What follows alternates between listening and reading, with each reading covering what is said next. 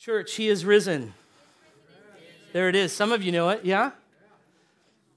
He is risen. He is risen indeed, is he not? Christ is risen. Just this morning, may our hearts be glad. May we be filled with hope and joy today because Christ is in fact risen. And if Christ is risen, then he is most certainly alive, right? And if he is risen, then death was overcome on that day by God's power. And if Christ is risen and death was overcome, then as we sang this morning, then we too will certainly be raised. Is that not true? What a hope we have. May this day enliven our hearts to something so much greater than just getting by each and every day, but to live and to walk in the resurrected life of Jesus Christ. That is my prayer for myself. More and more that I would experience that I would so pursue the truthfulness of that it would bear fruit in my life. Paul says to the Corinthians in 1 Corinthians 15 that if Christ has not been raised, then our preaching is in vain, Paul says. If Christ has not been raised, then our preaching is in vain, that our faith is also in vain. And he even says that we are misrepresenting God because God is the one who spoke first of Christ's resurrection and ascension. And he also said that if Christ has not been raised, that our faith is therefore also futile, and we are still in our sins.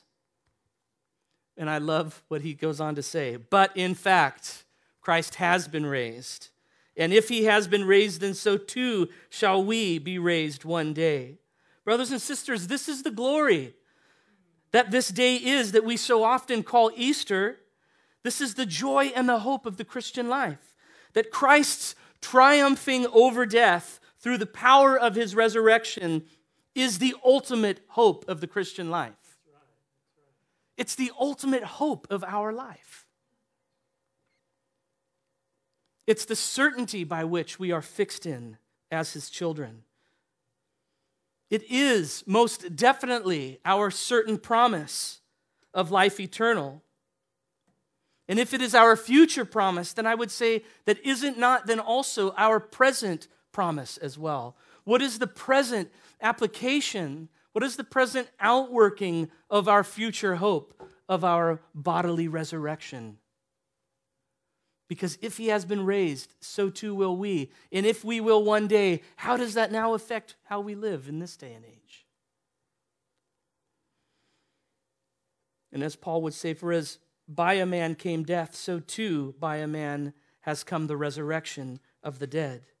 For as in Adam all die, Paul says, so also in Christ all will be made alive. And it's just these two words this morning, made alive, that I want to focus our intent and our worship and just the posture of our meditation around today. This proclamation that we too shall be made alive. I said 2 weeks ago as we began just this kind of mini-series, if you will, of going through creation in the fall on week 1. And then last week Rick spoke on redemption. And then finally today we come to renewal and recreation, or the new creation. And as I spoke a couple of weeks ago, Genesis 1, it opens in this really beautiful fashion. And then opposite of that, we have Revelation 21, of Revelation 21's similar creation account. But Revelation 21's creation account is the final and the permanent recreation of all things, when God renews or when God liberates his creation from the decay that it currently sits under, renewing fully the heavens and the earth, establishing for all time his better and everlasting Eden. The Eden that he set in place in the beginning. Revelation 21 speaks of the ultimate and perfected Eden. And so the Bible opens and closes with just these beautiful and even similar in many ways creation accounts. But between these two acts, if you will, stands the doorway, as Rick spoke last week. From one into the other, a third creation account if you will, if I could take a little bit of creative license. The death of Jesus Christ on the cross, breaking sin's power, and the resurrection of Jesus Christ from the dead, breaking death's curse, created a new humanity whose ultimate end and whose ultimate promise is participation in God's final creation, spoken of in Revelation 21. Through Jesus Christ, a doorway was opened into something new. And the end story, if you will, or the end scene of that something new is Revelation 21. It's the cross that is the means by which access into this new creation is made possible for anyone who would believe in Jesus Christ. The cross is the doorway. The cross is the means by which. Recently, my family and I, we watched that movie, Who Framed Roger Rabbit. Has anybody seen that? If you're old enough, you might have seen it. But there's a scene at the very end where like the goo hits the wall and Toontown is like shown for all that it is, right? It's like this, in a way that falls really short, obviously, of the cross. That's not my point. But there's this contrast. That's all I'm saying. It's just a contrast, if you will, between that which is meant and hidden and that which is truly alive in life within Toontown and the reality of which they live within. And I had just this picture of the doorway by which, and here's this big brick wall in that movie, and they're looking through the brick wall into all of this life. Brothers and sisters, that's the contrast of the cross and the old way of life and the new life that Jesus Christ has made way for us into. And it's far better than any Toontown probably will ever even come close to imagining. In John's gospel, Jesus responds to one who would ask, how can we know the way? Someone asked Jesus, how can we know the way? And to which Jesus says to him, I am the way. And we know he says, I am the truth. And he also says that I am the life, that no one comes to the Father but through me. In other words, this is what Jesus is saying. I am the way into the new life. That's what Jesus is saying. I am the way into the new life. And so again, as Rick would say last week, that redemption is the doorway into the new creation. And it's this new creation that is the life that Jesus is speaking of there in John's gospel when he responds that I am the way, the truth, and the life. That life is the new creation life. And I want to speak more on that this morning. Of this new creation, Paul would also say in 1 Corinthians 15 that the first man was from the earth, a man of dust. We know who he's speaking of, right? Who was the first man of dust? Adam. So Paul is now contrasting his Toontown with the natural world. The first man was from the earth, a man of dust. The second man is from heaven. And who is the second man? Jesus. As was the man of dust, so also are those who are of dust. As is the man of heaven, so also are those who are of heaven. Just as we have borne the image of the man of dust, we shall also bear the image of the man of heaven. The context for Paul's statement here in 1 Corinthians, he's speaking of the certainty of a believer's physical bodily resurrection, but I want you to notice something really significant in what he says. Prior to that very last statement of we also will bear the image of the man of heaven, he says, as is the man of heaven, so also are those who are of heaven. He isn't saying that as is the man of heaven, so we will one day be. He is saying, as he is, so we are. There is a present reality, is my point in this. There is a present reality to the resurrected life of Jesus Christ that we, as I have already said today, as we have sung, as we have worshiped and praised him in, there is a present reality to this life that we live, brothers and sisters, that is absolutely and incredibly different than the life outside of Christ. It is something radical, it is something new, and it is through Christ that we come into that life. So if today, if you have placed your faith in the Lord Jesus Christ, you are in that new life. And while we might not realize it from moment to moment or experience it each and every day by which we live, the reality still remains true that we are a new creation, as Paul would also say in 2 Corinthians. That if anyone is in Christ, he is a new creation. And he says, behold, the old is gone and the new has come. So this is the point that I'm wanting to make today. Jesus was the beginning of something new here on earth, a people of whom he was the first. Paul would say this in Colossians 1:15, speaking of Jesus being the first. He's the image of the invisible God. He's the firstborn of all creation. Have you ever stopped and just pondered that first statement? Jesus Christ, the image of the invisible God.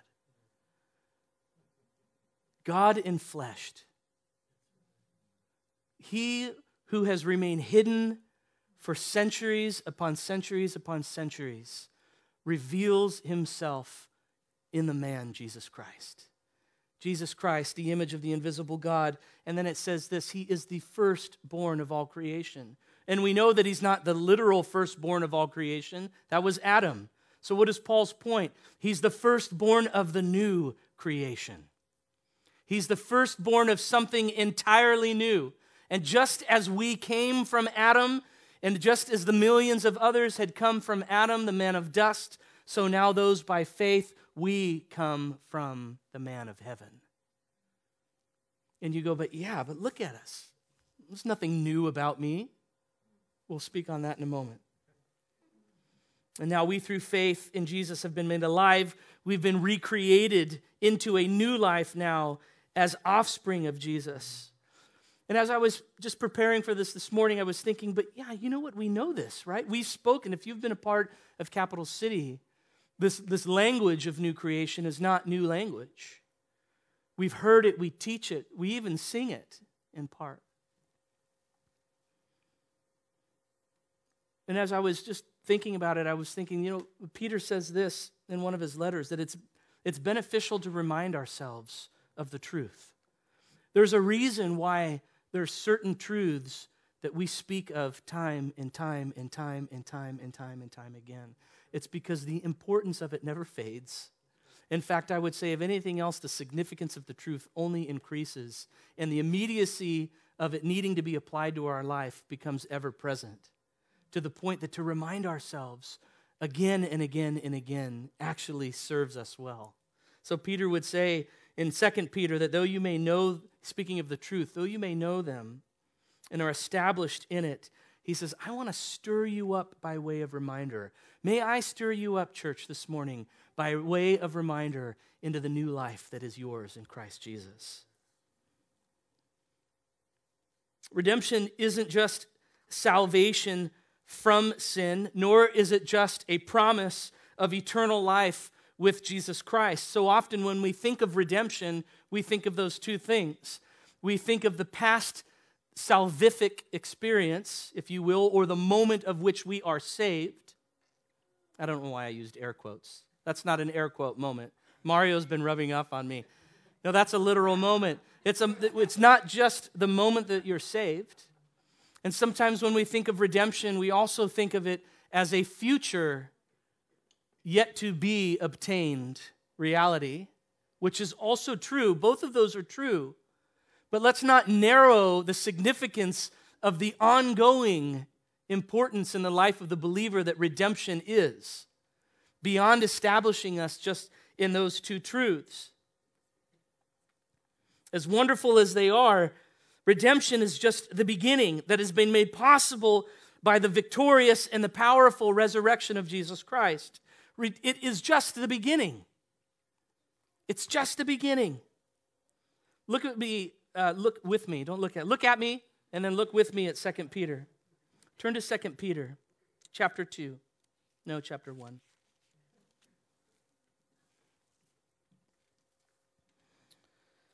Second Peter chapter 1, I love this verse. Beginning in verse 3, His divine power has granted to us all things that pertain to life and godliness, through the knowledge of Him who called us to His own glory and excellence, by which He has granted to us His precious and very great promises, so that through them you may become partakers of the divine nature, having escaped from the corruption that is the world because of sinful desire. Sometimes when Paul strings together these really long sentences and he packs them full of really amazing and deep theological truth, we find ourselves struggling to grab the totality of what Paul is saying. So let's not miss this here, because really what I'm getting at is the end of what he says in verse 4, that we may become partakers of the divine nature. What does that mean? And you're saying, well, you're supposed to tell us that. That's what I'm saying this morning. The divine nature of Christ. What was otherly in a sense about Christ in terms of who he was, the power in which he lived, the means by which he lived and accomplished his life on earth. We know, brothers and sisters, that same power that raised Christ Jesus from the dead lives and dwells within our bodies today. That is the divine nature. The divine nature by which we are partakers of is, again, that resurrected life and empowerment of the Spirit of God who resides within us. That is the deposit of our hope. That is that which we look towards one day, knowing that we will attain it because the deposit has been given to us. The divine nature is not only just ability, but it's also the means by which we think.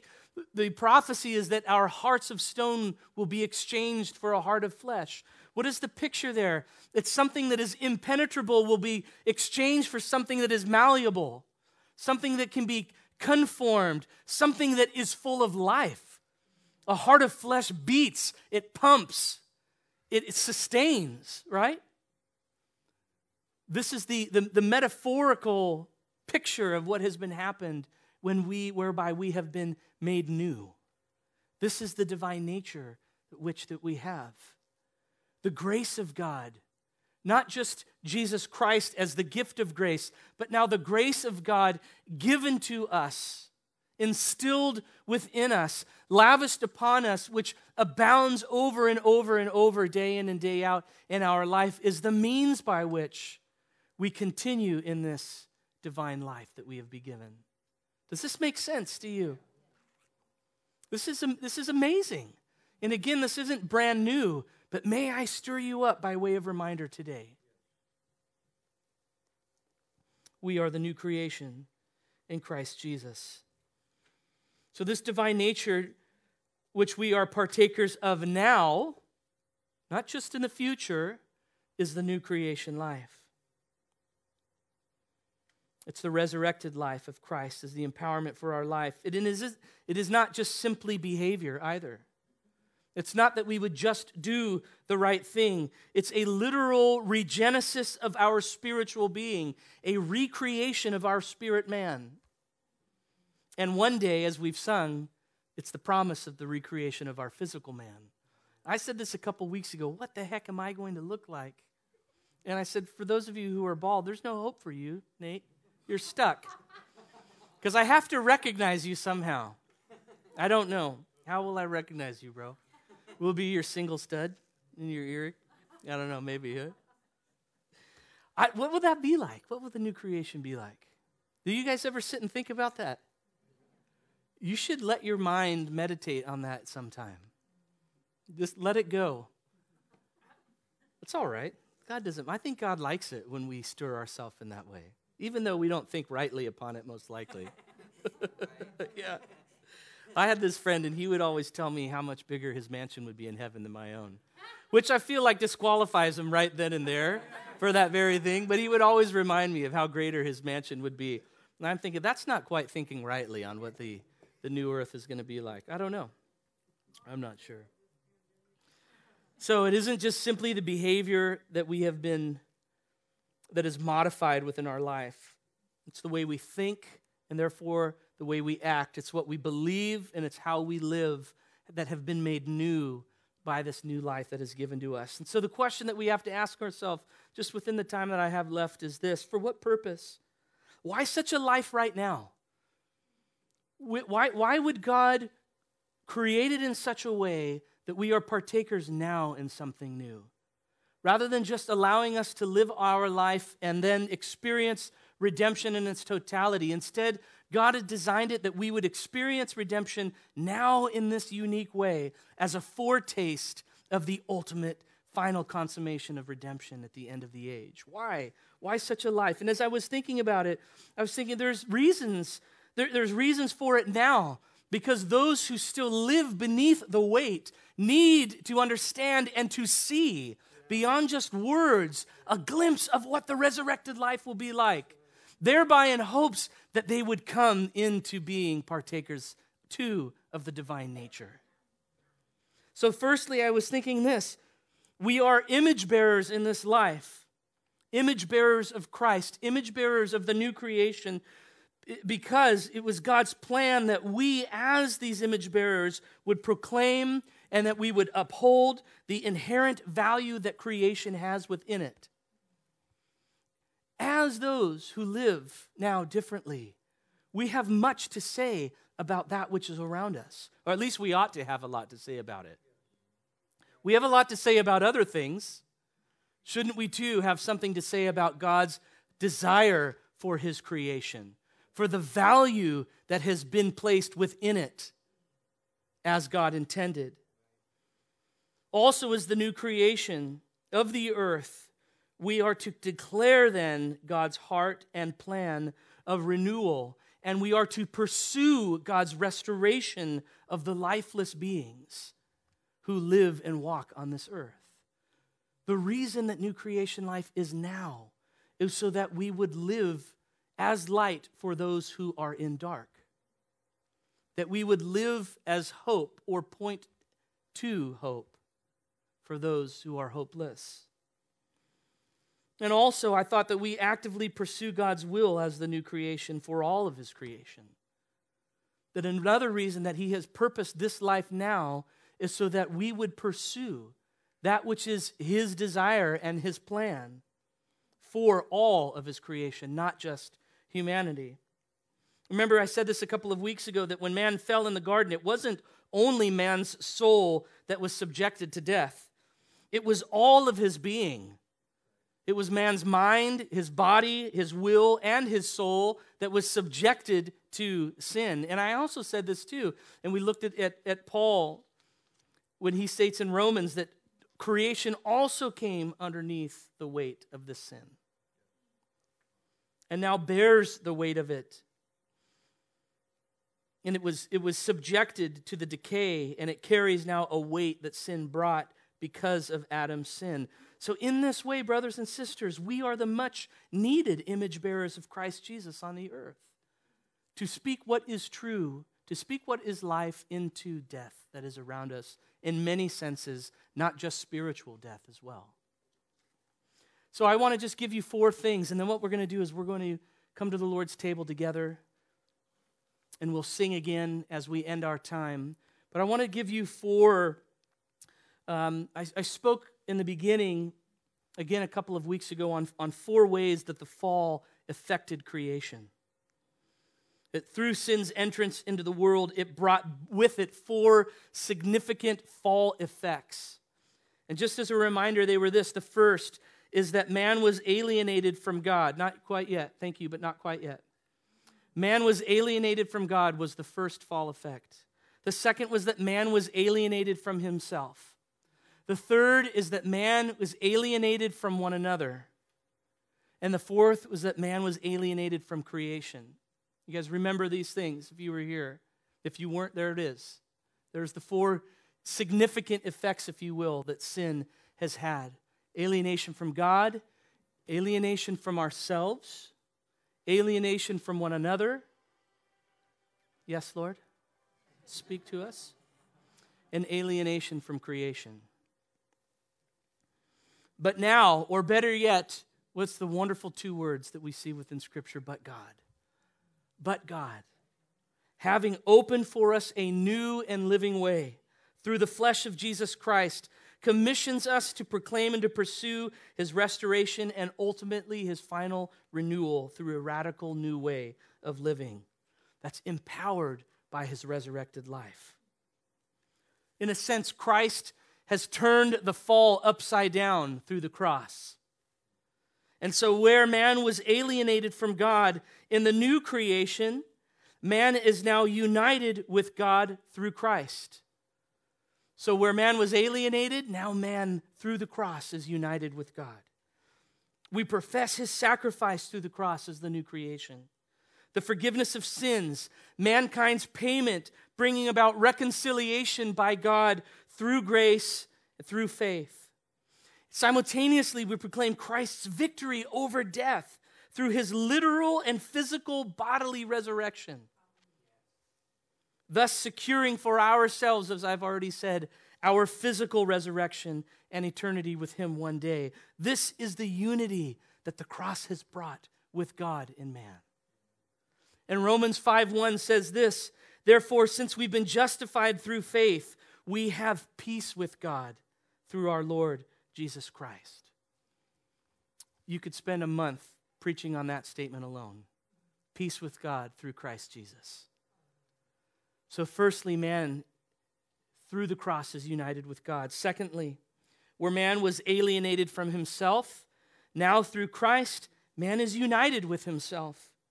What does this mean? What do I mean by this? In John's Gospel, in chapter 20, Jesus appears to the disciples after his resurrection, and he makes this statement. He says, peace with you. What an interesting statement for him to make in that moment. The resurrected Christ appears to his apostles, to his disciples, and he says, peace with you. Paul would also say to the Colossians to let the peace of Christ rule in your hearts. This is the point. Because we have peace with God, we can now too have peace with ourselves. Because life with Christ is peace itself. Life with Christ is peace. It's contentment. It's faith in who God is and created us to be. It's satisfaction with who he is for us. Think about this for a minute. Think about this. Peace with ourselves is satisfaction of who we are. There are plenty of moments where I am not satisfied with who I am. Shannon and I were just talking about one of them last night. But listen, she's laughing because it's true. It's true. But this is my hope. While I wanted to say something else. While my wife and I don't experience peace all the time, no, I'm just joking. The reality is that I can have peace with myself even amidst my sinfulness. I'm not in conflict. While there is truth that my flesh and the spirit wage war against each other, while my flesh wants to reject the things of the Spirit, that's a battle that we'll always wage. That's not what I'm talking about. I'm talking about the internal turmoil of discontentment with ourselves, of discontentment with that which as God has created us to be. I'm not talking about righteous discontentment. I'm talking about that inner turmoil that we experience. But now peace with God is contentment and faith in who God has created us to be. It's ourselves ceasing from that turmoil based on the recognition that all that God has done and provided for us through Jesus Christ is good for us. It's a liberation from self-consumption, peace with God. This is a tough one because the reality is we all live in this each and every day. But what is the weight and the effect of that? It's one thing to recognize it and to be like, man, God, may your grace just rule in this part of my life. It's another thing to just find yourself steeped within it, uncertain how to deal with it, uncertain with what God has said about A, B, or C within us, and thus creating a sense of tumult in our hearts and minds. Thankfully now, through the cross, we have peace with God and therefore peace with ourselves. Number 3, as man was alienated from one another through the fall, now man is united with one another through Christ Jesus. And one of the most powerful and beautiful texts of Scripture that speaks to this specifically is Ephesians chapter 2, verse 13, where Paul says this, "But now in Christ Jesus, you who were once far off have been brought near by the blood of Christ. For he himself is our peace, who has made us both one, and I love this statement, has broken down in his flesh the dividing wall of hostility, by abolishing the law of commandments expressed in ordinances, that he might create in himself one new man in place of two. What is that new man? It's the new creation. That he may within himself create one new man in the place of two, so making peace, and might reconcile us both to God in one body through the cross, thereby killing the hostility. The cross of Christ has brought unity between disunity amongst man. This is the message that we must profess. This is the message that we must speak in the midst of cultural disunity. And I was thinking too, that statement that he might create in himself one new man, there's no uncertainty in that. It's not a statement of hope, that we're just hoping that God will maybe do this. That's not what he's saying. There is in an inference within it of our participation, of how, because this is man with man, so therefore we have a part to play within it. And so that is speaking of a future tense of what will be. But brothers and sisters, again, now we speak into this moment of hopelessness. Now we speak what is true. And then lastly, man is united with creation. And the first text that came to mind, and it's the context of it is not this, but it was Isaiah's statement that the wolf shall dwell with the lamb, and the leopard shall lie down with the young goat, and the calf and the lion and the fattened calf together. And the imagery that Isaiah uses isn't speaking, obviously, of a literal existence of creation in this way, but I was thinking about this. We can look at what we are given in Scripture of how creation began and how creation will end, and we know that this will, in fact, somehow be a reality. But until that day, what is the point of it in the present? That we would somehow pursue an elevation of creation beyond just our own personal admiration and personal fulfillment. Do you hear what I'm saying? That the value of creation, that the significance of creation would go to a level that's beyond just our own personal enjoyment, but in a recognition of that it's a reflection of God's beauty and a reflection of God's character, as Paul speaks of in Romans, in the beginning of Romans. So we pursue a stewardship of the earth. We pursue a stewardship of the earth's resources and that which fills it. We value it, not making an idol as is so easily to do. I'm not saying we place it somewhere where it ought not to be, but let's face it, we could all probably do better with living now out this reconciliation of man with God's creation. And then too, there is a reality that, again, that the earth sits beneath a weight of sin, so it is subject to decay, it is subject to those things, and it's not as though we'll be able to cause that to stop. But it's just to say, there is something of God now that will point to what will be later. And I think a lot of it has to do within our own hearts and how we see, is this just, are we users in a sense? Is this just a means to an end for us? Or is it a reflection of something greater? Yeah? Is that okay? Okay. And I just want to say this too. I don't think we're going to rule this earth like Adam did. I'm not necessarily saying that. I'm not saying that we'll have total dominion over the earth here and now. But I think one day, again in the new creation, in the final recreation of the earth, we'll see something of that semblance. I don't know what that'll look like. That'll be interesting too, huh? We could sit and think about that. So these four things: man is united with God, man is united to himself, man is united to one another, and man is united to his creation. This is the reversal of the fall that's present for us to walk in. Brothers and sisters, this requires us to live with such great intentionality and belief. I can say this, and you might actually not agree with some of these things.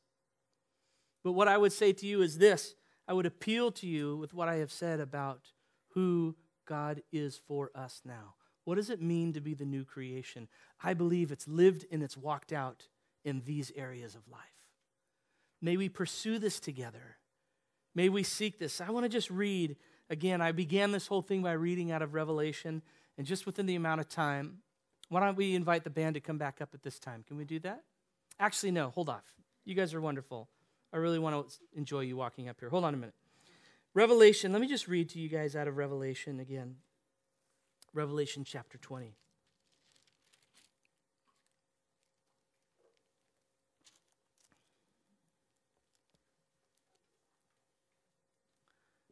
Revelation 21, beginning of verse 5. And he who was seated on the throne said, Behold, I'm making all things new.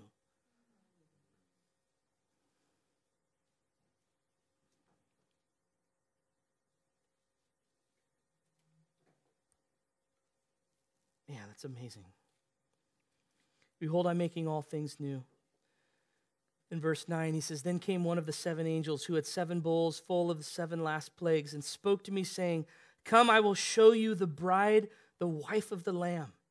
And he carried me away in the Spirit to a great high mountain and showed me the holy city, Jerusalem, coming down out of heaven from God, having the glory of God, its radiance like a most rare jewel, like a jasper, clear as crystal. It had a great high wall with 12 gates, and at the gates 12 angels, and on the gates the names of the 12 tribes of the sons of Israel were inscribed. Verse 22, And I saw no temple in the city, for its temple is the Lord God, the Almighty, and the Lamb. And the city has no need of sun or moon to shine on it, for the glory of God gives its light, and its lamp is the Lamb. By its light will the nations walk, and the kings of the earth will bring their glory into it, and its gates will never be shut by day, and there will be no night there. They will bring into it the glory and the honor of the nations, but nothing unclean will ever enter it, nor anyone who does what is detestable or false, but only those who are written in the Lamb's book of life. And there is so much more in chapter 22 of the river of life and how it feeds the city, the healing of the nations. Brothers and sisters, we have such a great hope. Let us be anchored in our hope of what will one day be, but let it have a present day radiance about our lives, that it would so affect the way we live and what we believe and what we pursue and how we pursue it, that we would truly live as those who are the new creation, those who experience now the resurrected life of Jesus Christ. For he is risen. He is risen indeed.